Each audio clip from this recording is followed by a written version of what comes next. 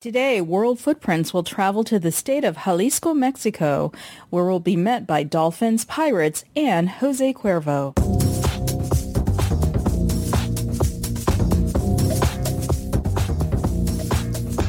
Welcome to World Footprints Radio, the show where we celebrate responsible travel, culture, and heritage. Featuring your hosts, Tanya and Ian Fitzpatrick. Now, World Footprints Radio.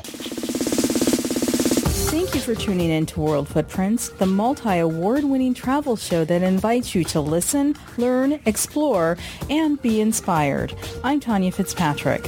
Jalisco is the 7th largest of the 32 states in Mexico.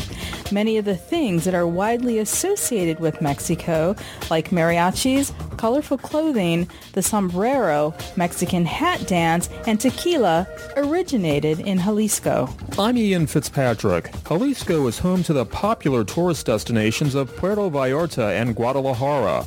It was in Puerto Vallarta where we enjoyed a swim with dolphins at Dolphin Discovery. We have the commitment with the people, there is interaction, and with the dolphins and sea lions too. We also sailed the high seas with pirates on a replica of the Santa Maria. This ship was built in Mexico, in Veracruz. It's totally made of wood, all of it. They use more than 35 kinds of wood to build the boat. We stopped in the state capital of Guadalajara and witnessed the making of tequila at the Buenos Aires agave field. And here we have the plant that we use to make the national drink.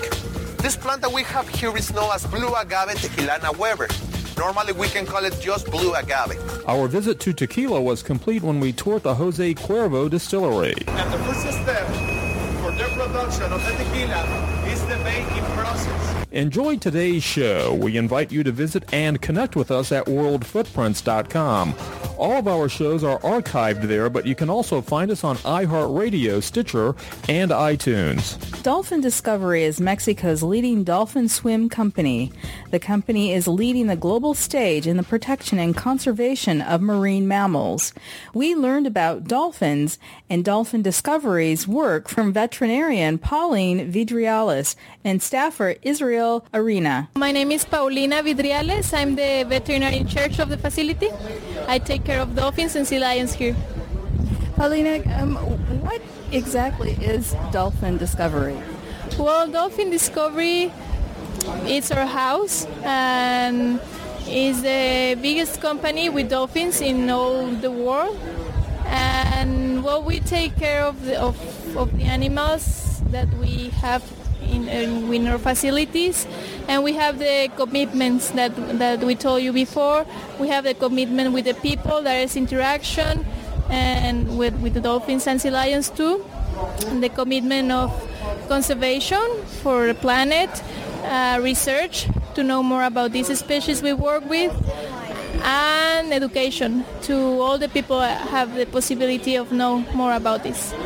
Talk a little bit about those three elements, those three missions: education, research, and interaction. Well, education is a social service that we make with the schools or the people with low resources, and we invite them to come to meet to learn about the facilities, about the animals, and to have fun with us. Conservation, we have programs also like clean the beach or different stuff with the nature, and also to educate these guys from the schools to keep in mind to reduce, reuse, recycle, all these kind of things. We repeat all the time during the programs to do it, and also when the guys go to the school or to a specific place, well, we keep it that. Now, these types of programs in recent years have received some criticism by, animal activists in terms of the treatment of the animals. What can you say about that? Well, there's obviously different kind of points of view. There's always going to be different points of view. But my point of view is that we don't mistreat the animals. As you see, we are with them 24 hours, 7 days of the week, and we are available for them. We take care of them. We have preventive medicine. And well, we ensure they are healthy so they can interact with you. I know you have a program called the Miracle Program. What exactly is that? Well, Miracle Program is basically the breeding program of Dolphin Discovery that has been on 10 or more years ago, and where 80% of the animals we have, including dolphins, manatees, and sea lion, has born under this breeding program. We have some facilities that have all the animals that are in need. They are only miracle dolphins or sea lions. Are any of the animals released back into the wild? I mean, what is their life program here? Well, no, they're not released in the wild because these dolphins are used to human contact and are used to get the food from humans, so it won't be safe for them to go back in the wild because they will be getting close to the boats looking for fish, or they won't know how to hunt. Even though that we try to keep the instinct alive, it's difficult for them to interact in the wild. Now, how many dolphins do you have here on site? We have 7 dolphins here. What's their genders? We have 4 females, and 2 males. No. So 5 females and 2 males. And where did they come from? Well, 4 of them, 3 females and 1 of the males, have born in Dolphin Discovery. The rest of them come from a dolphinarium in Cuba. I know, having experienced firsthand the dolphin program, the interaction, it was an amazing experience, very transformative for me. What do you hope that others who have that up-close and personal experience with dolphins and sea lions, what do you want them to take away from that experience? Well, first of all, the knowledge to interact with these species that are really, really cool and amazing animals. Also, to solve all the questions, all the doubts they have. We don't hide anything. Anything you want to ask, we will answer the question. So some of us talked Russian, I did, and another French to the dolphins. That they don't actually communicate or understand English or words. So how do you communicate with them? Yeah, well, only with body language, with signals, basically, is how we communicate with them. They don't know language, and well, that's how we teach them with the meaning of a signal since they are small. So talk a little bit about your training as a veterinarian. I know it's a very specialized, any marine medicine that you do. It's been very specialized versus, domestic animals and what have you. Tell us about your training. Well, I did my career as any other veterinarian here in Mexico. When I did my practice, at the end, I started Dolphin Discovery as a volunteer, like in an internship. And after that, I stayed on Dolphin Discovery as a trainer for 6 years. But during those 6 years, I was in contact all the time with the veterinarian team until they switched me from another department. Everything I know about marine mammals, I have learned here in Dolphin Discovery. So what is your day-to-day job? Do you do daily checkups with the animals? Or? Well, we have like schedules with them in the morning. The first thing we do is the trainers check them to see everything is okay, and I'm around always to check them, and if there's something they will call me right away. Also, we program medical samples to make sure everything is okay, and if something is like rare, we program another medical sample. And the important here is that we work together because we train them with medical or behaviors. That means that we train them so they allowed us to take a blood sample, a blowhole sample, a gastric sample. So we have to work together, the trainers and the veterinarian. I know there's also a program called Dolphin Quest. What is the difference between your company, Dolphin Discovery, and Dolphin Quest? Is there any difference? Well, it's a different company. I haven't been at Dolphin Quest, so I can't tell you the difference between each other. So you don't collaborate with the other organizations on research? With organizations, yes, we do. We are part of the Alliance, that is an association of marine mammal parks and aquariums. Alliance ensure the care of the animals we have in Dolphin Discovery. Actually, Alliance, only Dolphin Discovery in Mexico has the Alliance certifications. What has working here with these animals meant to you? Well, I've been in Dolphin Discovery for 9 years, so now it's my life. Okay, that's it. It's my life working in Dolphin Discovery. Is it more fun or more work? It's kind of both. It's more work, but with fun. Thank you so much for having us here. Yeah, it's a pleasure. Thank you.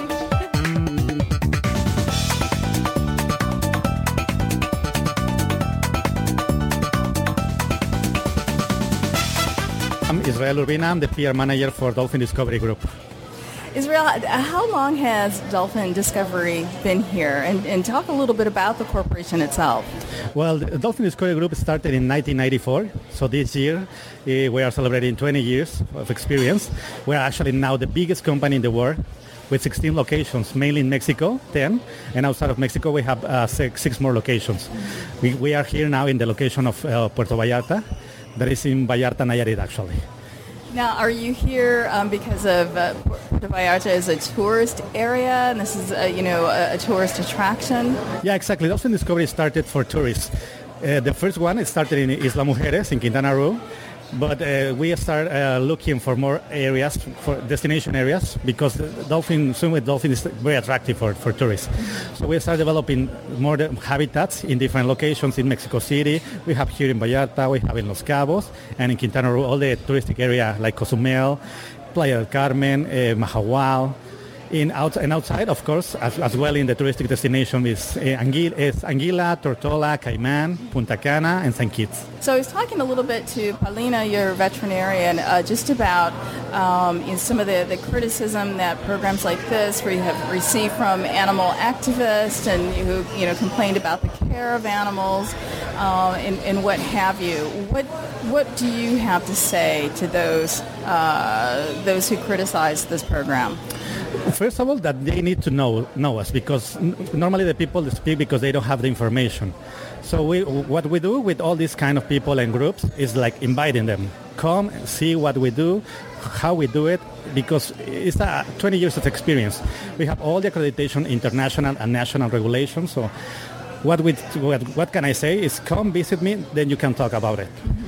Have you found some people who have experienced what I just did and what Ian just did today, which was wonderful, but have you found people who go through that experience and reemerge with a new love for this animal? And is that part of the mission of this company? Exactly. Well, as you can see, and everybody did it today, once you go out, you feel like a very, a peace inside yourself, because it's like touching and being with these animals is like magical.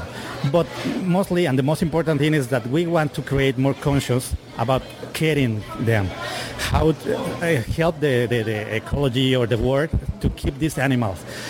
For example, a good example that I say to people is that if we have these animals here in human care, we know how to care them.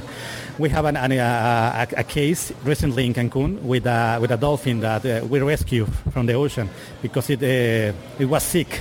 After 1 month of all these cares in the locations of Dolphin Discovery in Isla Mujeres, we release him and we bring it back. We send him back with a locator. So now we have more information on where they are, what they do, and how they go back to the ocean as well. So it's very important to have these animals here with us, because like this we know and we can care more about them. Now, for a rescue dolphin who is not used to human contact versus the dolphins that you have here, how do you manage that care? For example, this is particular case, we had this animal for 1 month. And most of the techniques, for example, for feeding, is like with no contact with the human. The food was thrown directly in the water, not like as the one you see that you put the food in the mouth of the animal. Because like this, the animal don't get used to the humans. Otherwise, once we release him, it will come back for more food. So one of the techniques is to put the food just directly in the water so he can chew it directly. That's one. The other one is not the contact with the human is the less possible, because we don't want him to be used to the humans. Otherwise, he's going to be coming again to that area. What we want is to go back again with their family or another social group. So it's part of the things that I can tell you that we can do in difference with the ones that we have here. You know, I think Discovery or maybe one of the cable shows did a documentary on dolphins, and they actually portrayed dolphins, which, you know, I grew up with Flipper, and so I grew up loving dolphins, but this particular documentary portrayed dolphins in a very negative light. As violent creatures, instances where the male animals rape the female animals. Was that a little bit of myth tied into this film project, or is that a reality? You know what? We can speak about what we actually do and what we do good. There's a lot of movies or documentals that says part of their story. We don't know exactly if that's the story. What we, as in the beginning that you were asking me, what can you tell? I can tell, come and visit me. Don't talk about me if you don't know me. I don't know if the others are making that or not. I don't know. I can't tell you. But I can tell you what I can do or what I do good.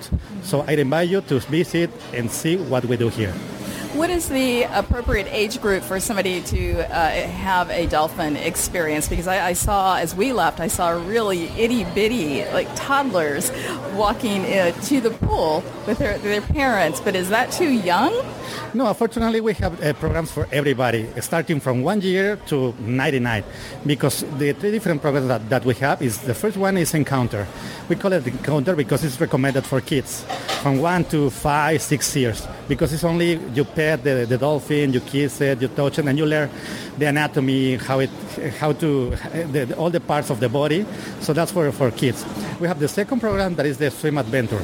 This more, as the name says, is the activities that you have in the Encounter, plus some activities like the dorsal, that you take a boogie board and the dolphin push you with one leg. And the last one, that is the Royal Swim, is the most complete. You do all the previous activities, but in addition, the more exciting for everybody, that is the foot push. When one dolphin push you from one feet and the other one in the other, and you almost fly over the water. So the programs are for everybody. If you want just touching, it's Encounter, more Adventure, or Royal Swim, the program completes. I was surprised at how actually strong these animals were when they pushed me through the water, and I almost flew. Exactly, it's part of the thing that we are doing, because like this you can see how hard or strong are they, all the abilities that they can do, and all this connection that the trainers have with them. So it's like more educational than just recreational. So you can see and you can ask anything. For example, did you know that these dolphins don't sleep? They just put half of the brain to sleep and the other one keeps awake because of the predators. So you can, during the program, you can ask anything that you want, because that's why they are the specialists in marine mammals. What do you want people to take away from a day at Dolphin Discovery? What we want is today spend a beautiful day. As one of the slogans that we have is to live the experience of a lifetime, because people normally don't remember any other day that they do, like, for example, shopping or go to a restaurant. But I'm sure that you're going to be remembering the day that you swam with dolphins. So this is going to be something really special that will change your life. So what we want is that you take the experience of a lifetime and that you help us to care more of the animals. This part, Dolphin Discovery, includes more than just the Dolphin Discovery program itself. You have water slide programming. This is very family-friendly part. What do we have here? Well, this is Aquaventura part, actually, but that is part of the same group. Dolphin Discovery Group is not only dolphinariums. It also has water parks. This one is Aquaventuras. Here we have water slides, 10 water slides, swimming pools, the restaurant area, some gardens here, and the new addition is that the adventure part of the park. We have a zip line that goes over the park. The challenge that you need to go and I don't know, challenge your fear because you are in the heights, jumping and passing from one bridge to the other, always with the security. And we have the other activity that is the climbing wall. So it's for all the family, from kids that can go in the river or in the water slides, and then they swim with dolphins, the sea lions, the activities in the adventure. So it's for everybody. And speaking of sea lions, I met Pepe today, and Exactly. Pepe is a very big boy. Pepe is the star of the park. He is the one, everybody that comes here is, I want to see Pepe because it's a huge sea lion. It comes from the Galapagos in the south, but it's a star. If you've seen it, like, I don't know, 5 feet, no, 6 feet more or less. It's huge. Yes. Thank you so much, Israel, for bringing us here today and for this wonderful experience. I hope you like it and .com.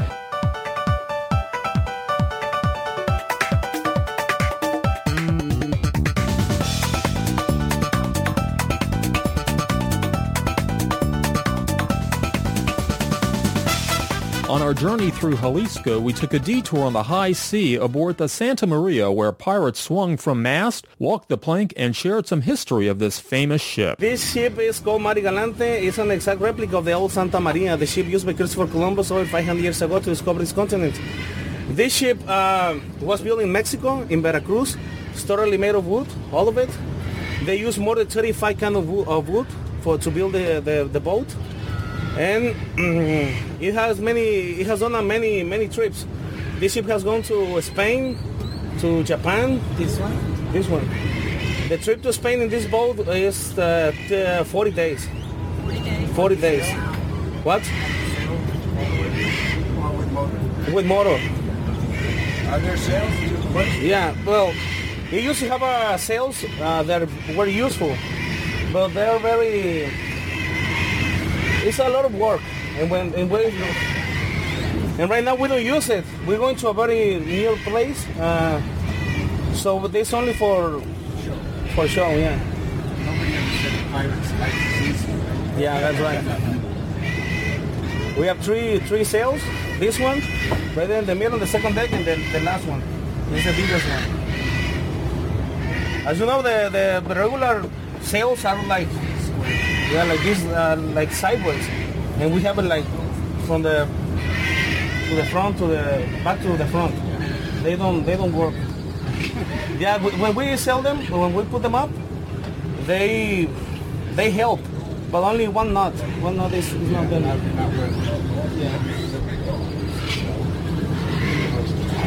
The ship has capacity for 225 passengers. Today we have only 50. The construction begins in 1980 and finishes in 1987. 7 years. It's not. The guy who built the boat ran out of money, so stopped the construction for 3 years. That's right. The guy who built the ship is a guy called Vital, Captain Vital. He's a guy who has a few Guinness records. He has sailed in the Amazonas River, and at first he built a primitive boat and crossed the Atlantic Ocean. And then he built this boat to make the same trip that Christopher Columbus made from Spain to America, to discover the continent.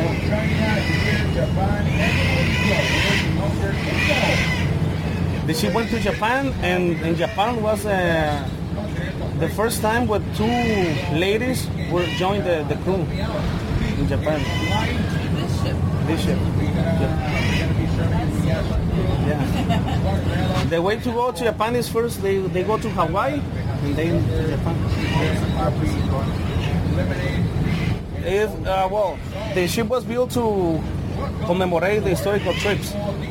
So there was an old route to Japan, from Japan to America, and so the guy who built it, he wanted to do the same trip.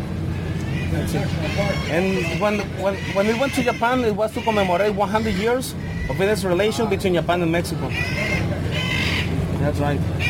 And when the ship went to Spain, it was to commemorate the 500 years of American discovery in 19...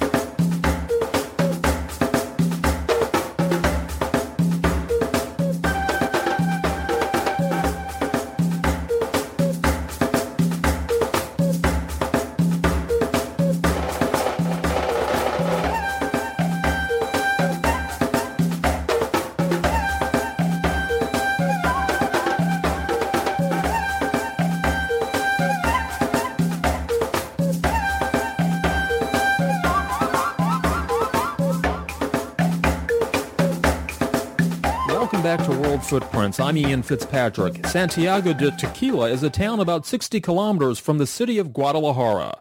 Tequila is the birthplace of the drink that bears its name. Tequila is made from the blue agave plant native to the area, and the popularity of the drink and the history behind it has made the town and surrounding area a World Heritage Site. We discovered the art of harvesting the blue agave during our tour of the Buenos Aires agave field outside of Tequila with our host, Juan Pablo. We're here just outside of the town of Tequila at the Jose Cuervo agave farm. Hola, Milo, buenos días. ¿Puedo hacer esta acá, Milo? No, if we use another kind of thing, if we use another plant, we are not allowed to call it tequila. If we use another element, like for example, and like milk to make some cream or something like that, we are not allowed to call it just tequila. We are allowed to call it agave liquor or tequila liquor. Welcome to the agave fields of Jose Cuervo. Here we are in the Buenos Aires fields. We call it Buenos Aires or good wind, something like is like the translation. And here we have the plant that we use to make the national drink. This plant that we have here is known as blue agave tequilana Weber. Normally we can call it just blue agave. The plant takes from 7 up to 10 years to grow up. And when it's ready, then we need to do the harvesting. The harvesting is known as Hima. The man that makes the Hima is known as Himador, and I am going to introduce Ismael Gama. He's an expert. He's an expert in the Hima. He has 49 years working for Jose Cuervo. Wow. He starts really young. ¿Cuántos años tenías cuando empezaste? He was about 7 years when he starts working in the fields. And this activity, it's passed by generation. His grandfather was a Jimador. His father was a Jimador. His older brothers were Jimadores. And now it's his time. And 49 years working for Jose Cuervo, so he's kind of an expert in this activity. So the name, what does it mean? Jimador. Actually, in Nahuatl, exists a word. We have a word that is with X, Shima, X-I-M-A, Shima. And that's another language? It's Nahuatl. It's another another language, what the Indians talk, and that means shape. In Spanish, like afeitar, shape or cut. That's that's why they call it chimadores or jimadores. Another meaning that we give to the jimadores is because when they work really like 3 hours working in the fields, they used to do a sound like gemir or moan, like the moaners, like her. And in Spanish sounds bad if we call it gemidores, it's like the moaner. So we change it in Spanish. Instead of calling gemidor because the sound, we call it jimador. We have both ways. Like a popular version that is because the sound that they made and the meaning of Nahuatl, that is shima, shape or cut. Very All right? interesting origin. Thank you. Yeah, you're welcome. And well, this is the plant that we use to make the tequila. And as I told you, the tequila gets the tequila gets the appellation of origin. What does it mean? The agave can grow everywhere. You can get agaves everywhere. But to protect a little bit more the origin of the drink, we get the protection in 5 states in the country: Jalisco, Michoacán, Nayarit, Guanajuato, and Tamaulipas. That means if somebody wants to make tequila out of these 5 states, the drink that they're going to do is not allowed to call it tequila. They can invent any other name or just call that agave distillate. Once we get the plant like this, we need to wait 7 years, we need to wait 10 years. But before we harvest, I need to tell you more things about the plant. I am going to start talking about the reproduction of the agave. We have 2 different ways for the reproduction of the plant. The first way is by the quiote. The quiote, I don't know if you can see this agave that we have right here. The quiote is like a little tree that grows in the center of the plant. Once give us a flower, then we have the reproduction of the agave.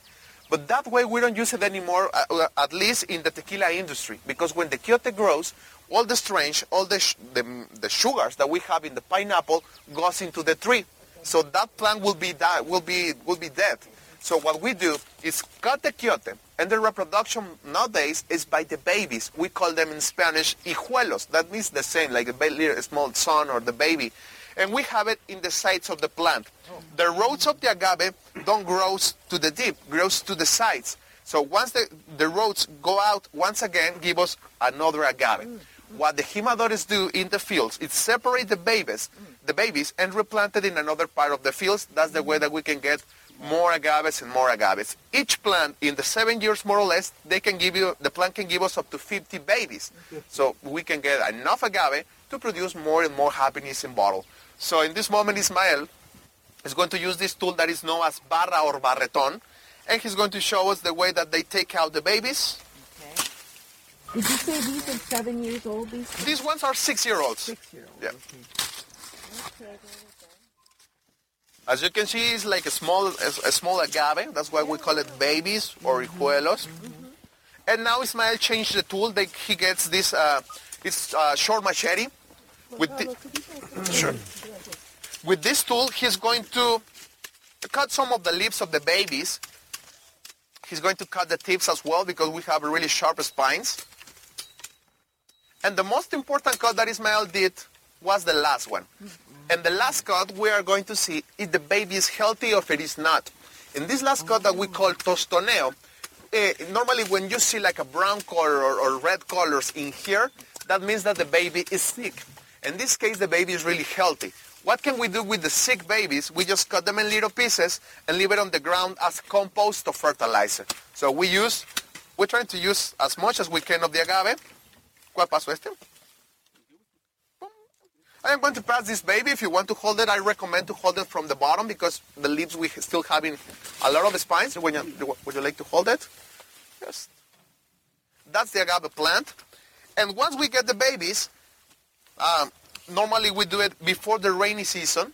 The jimadores are going to replant all the agaves. And Ismael is going to show us how to do that. I am going to ask, be patient because it takes too much time and it's really difficult to do it. He says that you give a little dance to the agave and that's it. As you can see, it seems to be really easy. He's an expert. Look at that. Yeah, it seems to be really easy, right? Exactly. And actually, the hard part here is to do it in the normal day of working because they have to replant about 3,500 plants, and we're talking about in 5-hour shift, 3,500 plants. So that's the difficult part here. And once we get the baby in the ground once again, we have to wait 7 years. Normally, the average time is 7 to 10 years, but sometimes you can harvest agaves from 6 years. Sometimes you can harvest agaves from 7. Each plant is going to grow in a different way, almost like a human being. So how do you know when it's ready to harvest? When you see in the bottom of the agaves that you can get like a red color leaves or like a dry leaves, as you can see in the bottom of the plant, that's a signal of maturity. So that's the way that let's start harvesting the agaves. Once we get the plant, after the third year, we have to do the first pruning of the agave. Why we do prunings? We have three different reasons why we do prunings. The first reason is because, as you can see, the shape of the leaf is almost like a cone, as you can see right here. Normally in this part, we can get like a worm, we can get like a plague that starts eating the leaves and arrives to the heart of the plant. Oh. The second reason is because we have a really sharp spines in the tip of the leaf. So to avoid any accident in the people that work in the fields, they cut this part of the agave, and that's the way that they don't hurt themselves. Yeah. But the most important reason is to focus on the growing of the pineapple, not on the leaves. Sometimes you will see like a beautiful agaves with huge leaves, but sometimes what happens, the pineapple is going to be really small. We don't care about the leaf because we don't use it for making the tequila. So we do the prunings, the plant is going to stress, it is going to get more starches and bigger size of the heart of the plant. So, you have a question?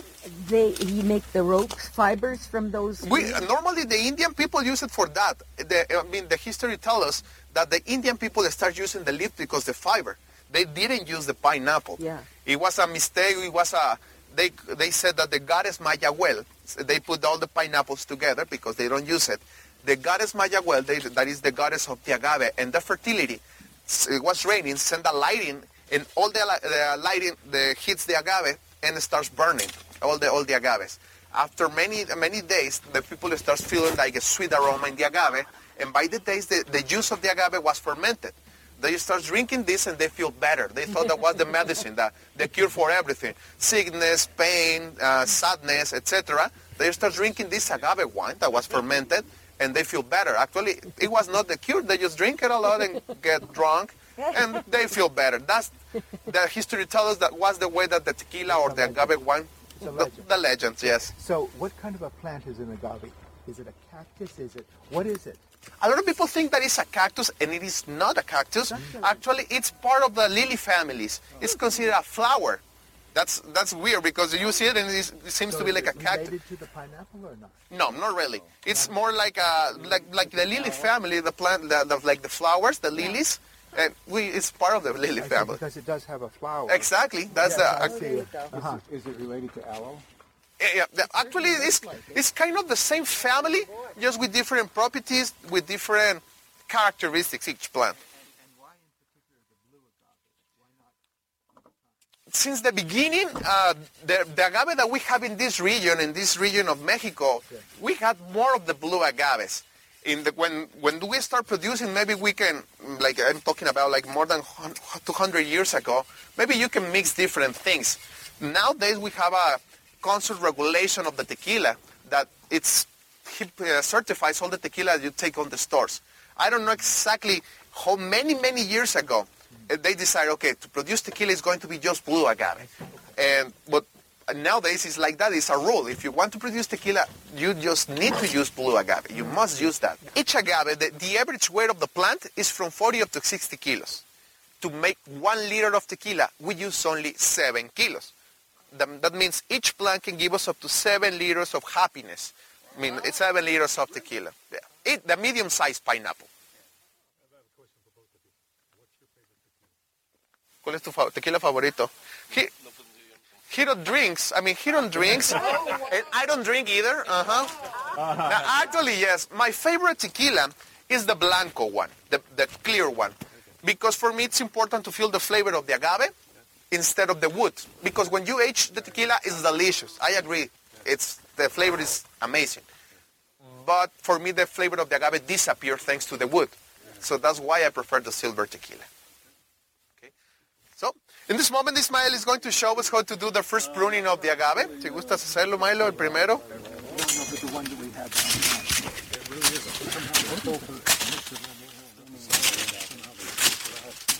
I don't know exactly how. Ask about it. He's doing the first pruning that we normally give to the plants after the 4th year. And after the next year, after the 5th year, we careful. This was after the 3rd year. After the 4th year, we do another pruning that we call arbolito or little tree, just because the shape that is going to take the agave.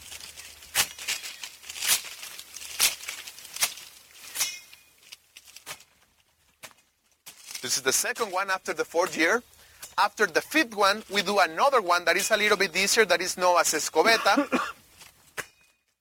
And once the plant is giving us like the signals of maturity that, as I told you, was in the bottom of the plant, dry leaves, red color or brown color leaves, we do the last cut that is known as castigado or punished.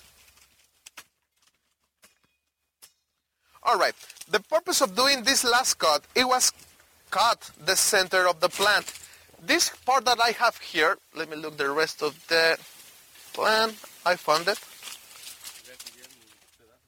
Ahí te lo saco.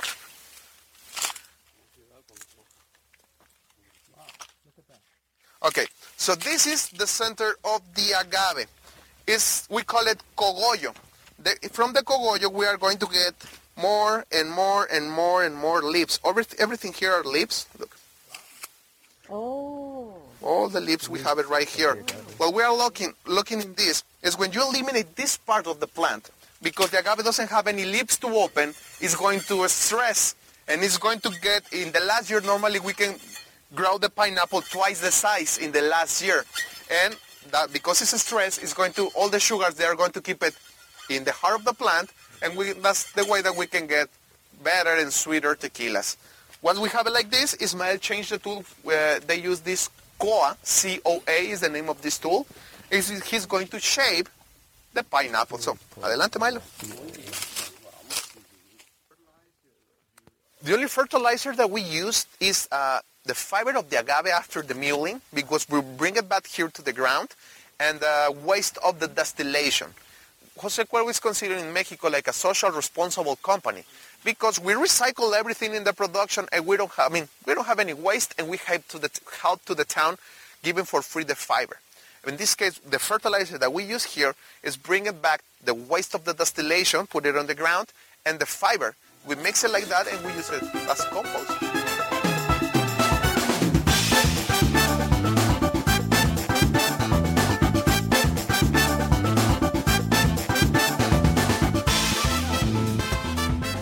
Welcome back to World Footprints. I'm Ian Fitzpatrick. Following the harvesting of the blue agave plant, we experienced how it was processed to create tequila while on a distillery tour at Jose Cuervo. In telling the story of tequila, a picture, actually a mural, is worth 1,000 words as we explore the national drink of Mexico. This mural that we have in front of you was painted in 1995, the year when we accomplished 200 years as a factory. It was painted by Carlos Terres from Lagos de Moreno, Jalisco. And this mural represents the history of the national drink and the evolution of the tequila making process. Everything starts from your right hand to your left. It starts with the goddess Mariachis. The legend tells us that she was the one that discovered the way to obtain this mystical drink. And here in the mural appears given to the people. As you can see, the group of people dancing around the agave. Why? Because they believe that was the miracle cure for sickness and sadness. Every time that they feel bad, they start drinking this agave wine.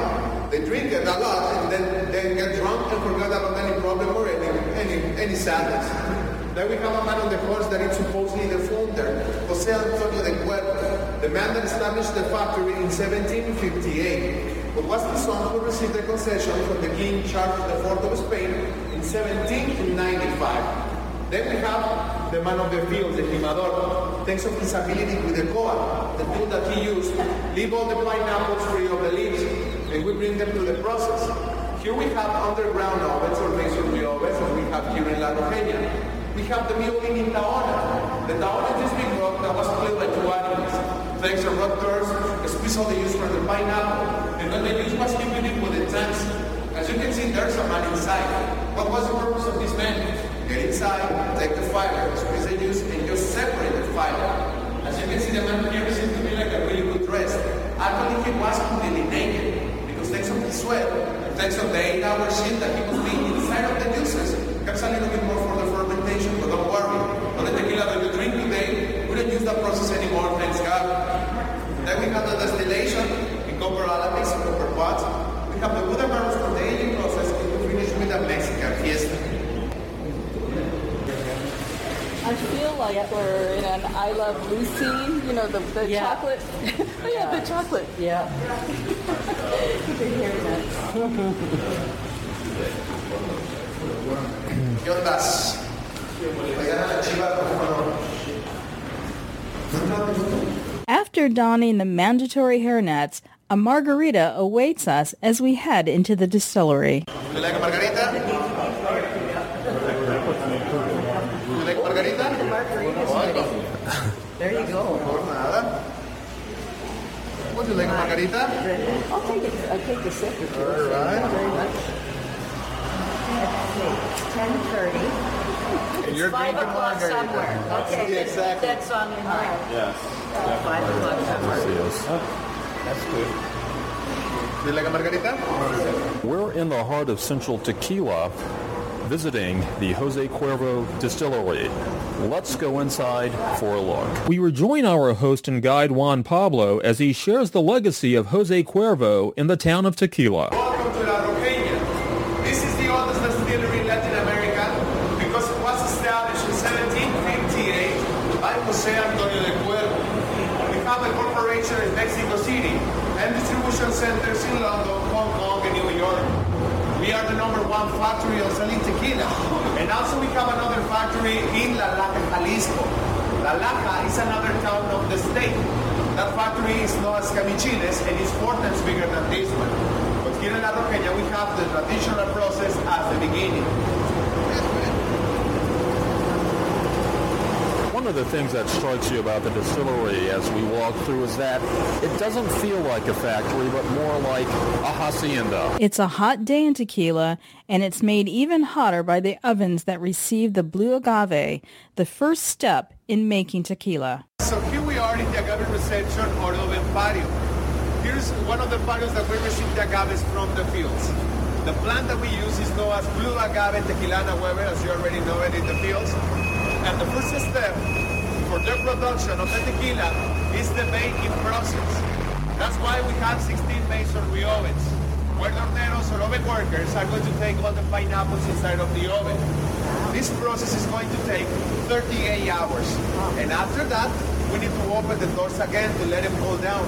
Because once again, the oven workers need to get inside of the oven and handily make and take out all the pineapples within the back part. The average weight of the plant is from 40 up to 60 kilos, a medium size. Because sometimes we can get bigger pineapples, more than 100 kilos, and sometimes we get the small ones, like 15 or 25 kilos. To make 1 liter of tequila, we are going to use only 7 kilos. That means a medium-sized pineapple can give us up to 7 liters of tequila. I just saw it on the fields. The raw agave doesn't have any tequila, doesn't have any alcohol. We just have fiber, water, and starches. The starches are going to change in sugar thanks to the baking process. I don't know if you can perceive a sweet aroma in this area. In a moment I am going to give you to try the agave, that way you can taste it. The oven work is labor intensive, and Juan Pablo helps us understand just how hard the oven work is.